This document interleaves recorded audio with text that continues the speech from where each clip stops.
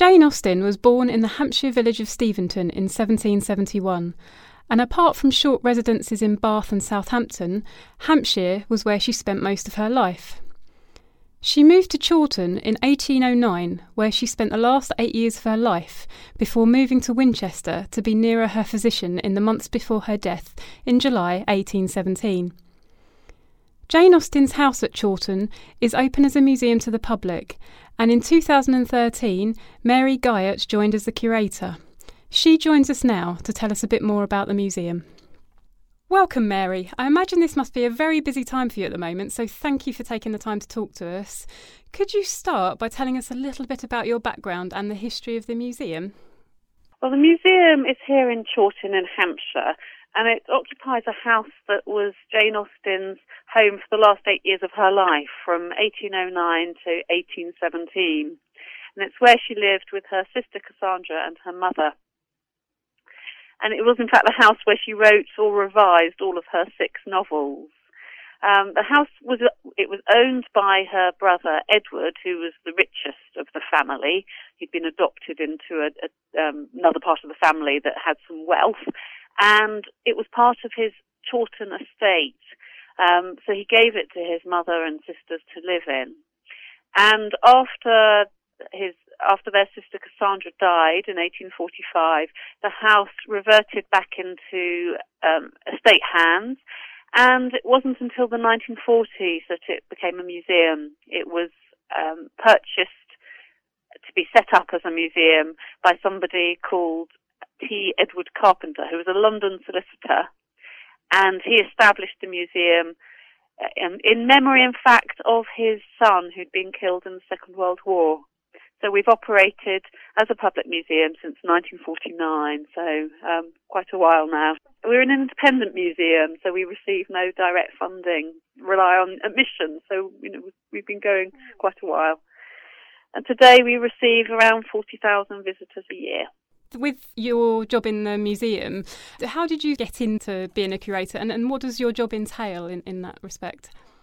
Well, I've worked in museums all of my career. My undergraduate degree was as an architect. I originally planned to be an architect, but I wasn't a very good designer, and I widely thought, well, I better think about doing something else then. And I did some work experience at the V&A. And absolutely loved it. And I like working with objects. I like working with the public.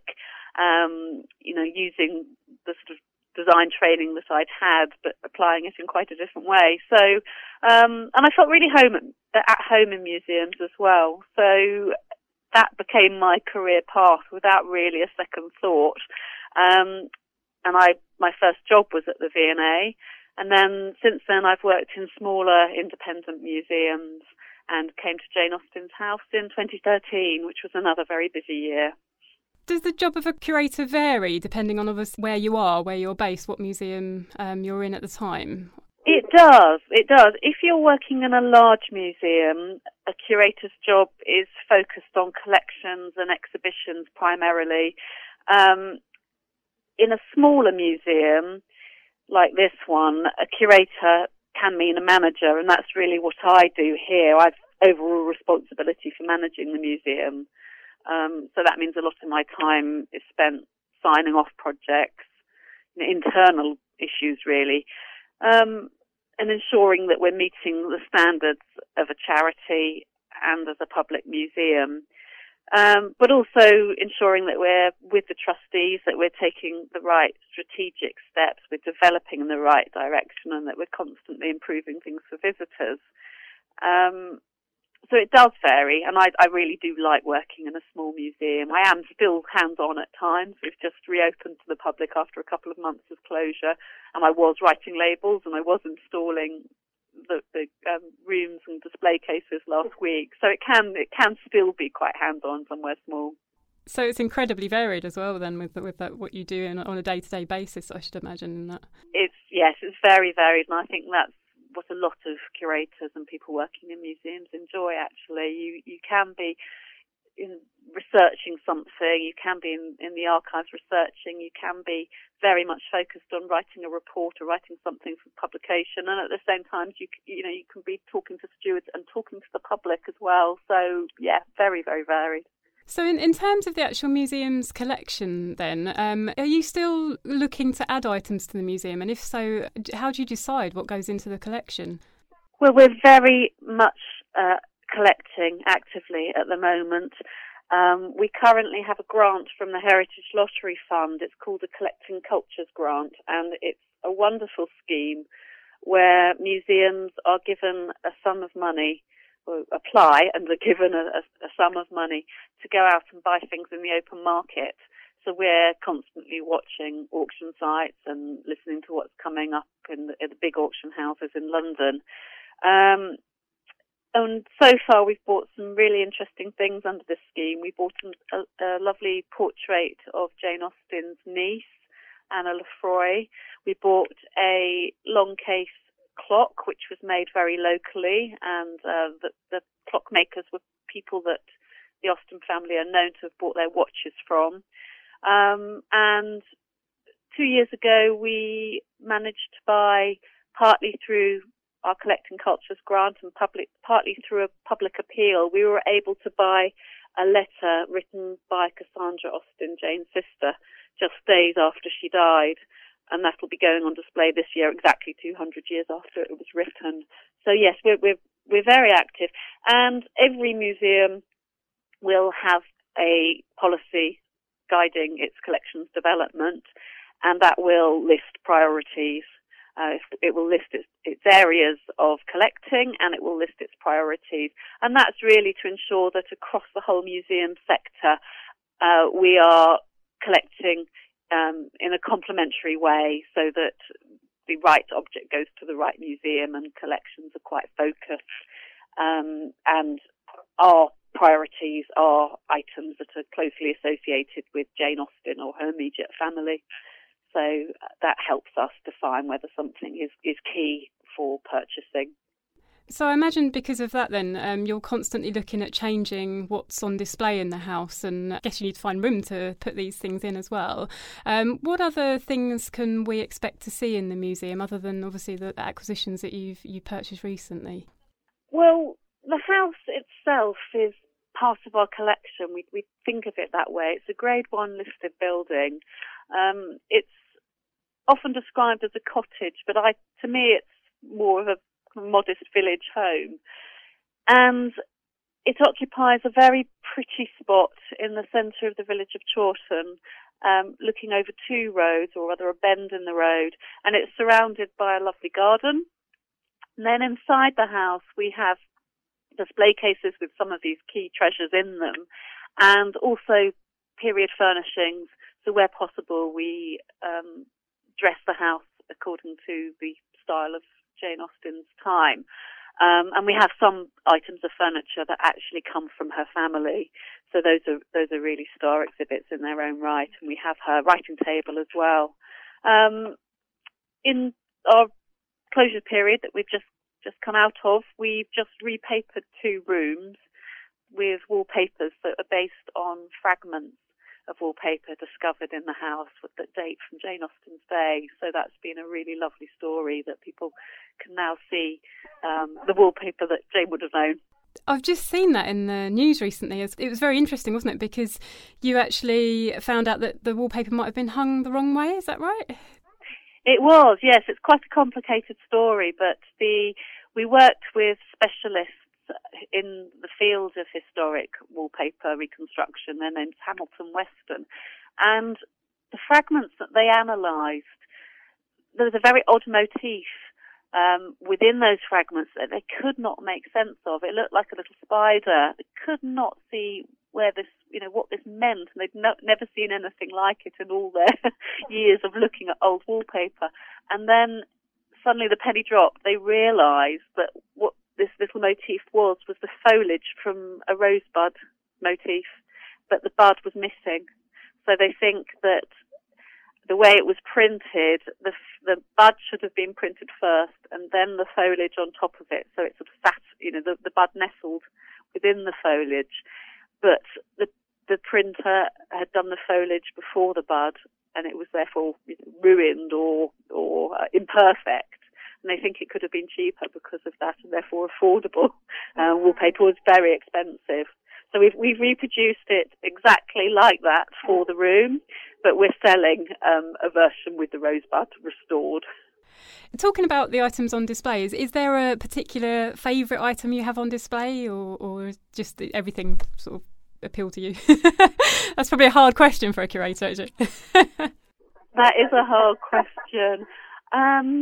Perhaps it's the bureau in the drawing room. The drawing room is the first room that visitors come into. It's an absolutely beautiful, beautifully proportioned room. And on one side, rather dominating the furniture, is a beautiful bureau that was owned by Jane's father, George Austen, when they lived at Steventon Rectory, just a few miles away. And that was purchased for the museum early on, in the, I think, 1950, so right at the beginning of the museum. So to me, it also symbolises the foundation of the museum and the vision that my predecessors had in understanding that these furnishings and these collection items were going to be so important. So I think possibly that one. Now, this is possibly another unfair question, but would you happen to have a favourite Jane Austen novel? I have a fondness for Sense and Sensibility. I find that I read the novels differently now that I'm that bit older. I'm less driven by the plot, and I find myself getting as much delight. I suppose I know the endings. That's part of it. When you reread a book, you know the endings. But I find myself absorbed by single passages or a section of dialogue in a way that I don't think I did when I was younger, appreciating that subtlety. So it's not really a favourite novel, but I find new ways of enjoying the text now, I think. Yeah, definitely. Also, other than obviously Jane Austen novels, of course, do you ever get time to read any other books or authors? And are there any over the years that you've enjoyed particularly? Yes, I studied English A-level. That's as far as I went, but I do love literature, and the authors that I really like, I kind of like writing that is quite stark, quite cool. I love George Orwell.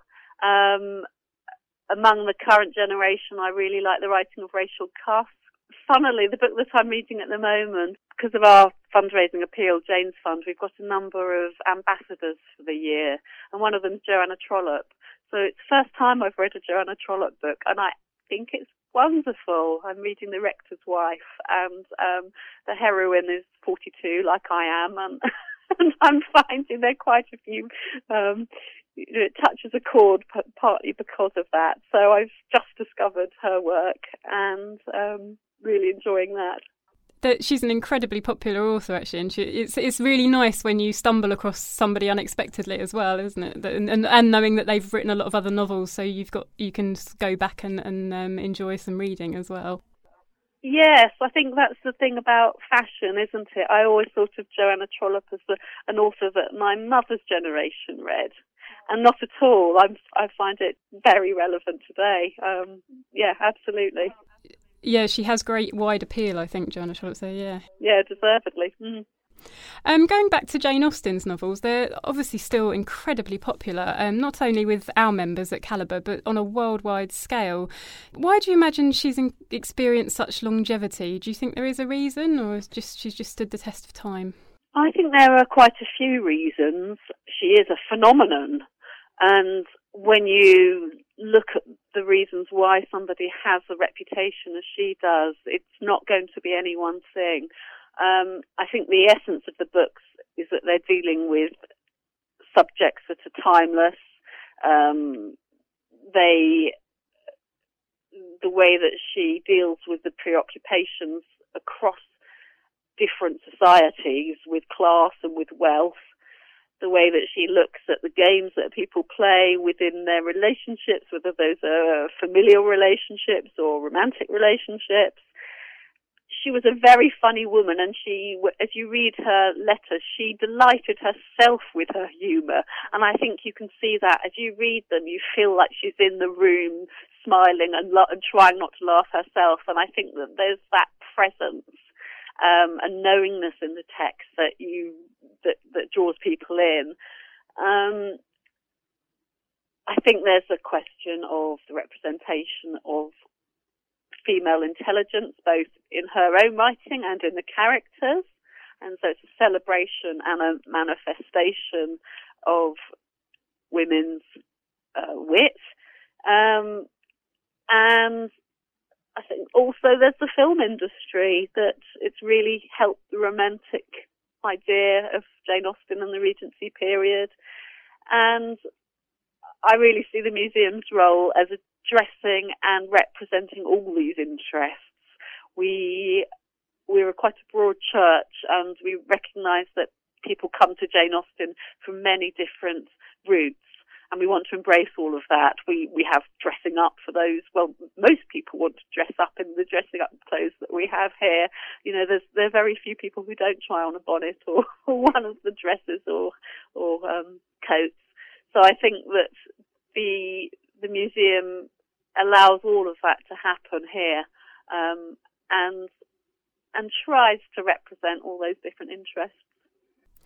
I wonder as well if it's a case of there's always seems to be new writings or discoveries about Jane Austen and her works, and I've just read a new book recently which examines all of the novels and goes through some of the themes that are in there, and it's actually made me want to read them all again because I didn't see some of the themes the first time round. So I wonder if it's because there's always more things coming out and it's making you want to go back and explore again.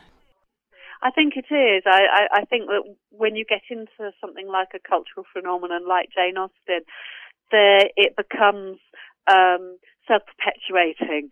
So the more interest there is, the more interest there is. And I think that you know, there's media interest as well. We've just been stunned by the calls that, as the bicentenary year, we've just been stunned by the amount of interest from around the world in this small place in Hampshire. And it spirals, doesn't it? And then social media as well, that opens up new audiences. So, you know, we're very lucky, really. We are small. We are very homely in feel, but the reach is global. It's quite staggering. I don't think she'll ever become any less popular. I think there is so much to talk about with her, and particularly the tragedy of her dying so before really she experienced any of the fame surrounding her books, really. So I think it will continue to go on and on.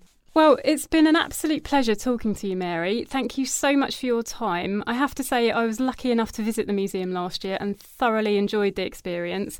So I wish you every success with all of your events and exhibitions there this year too. That's kind. Thank you then. Bye for now.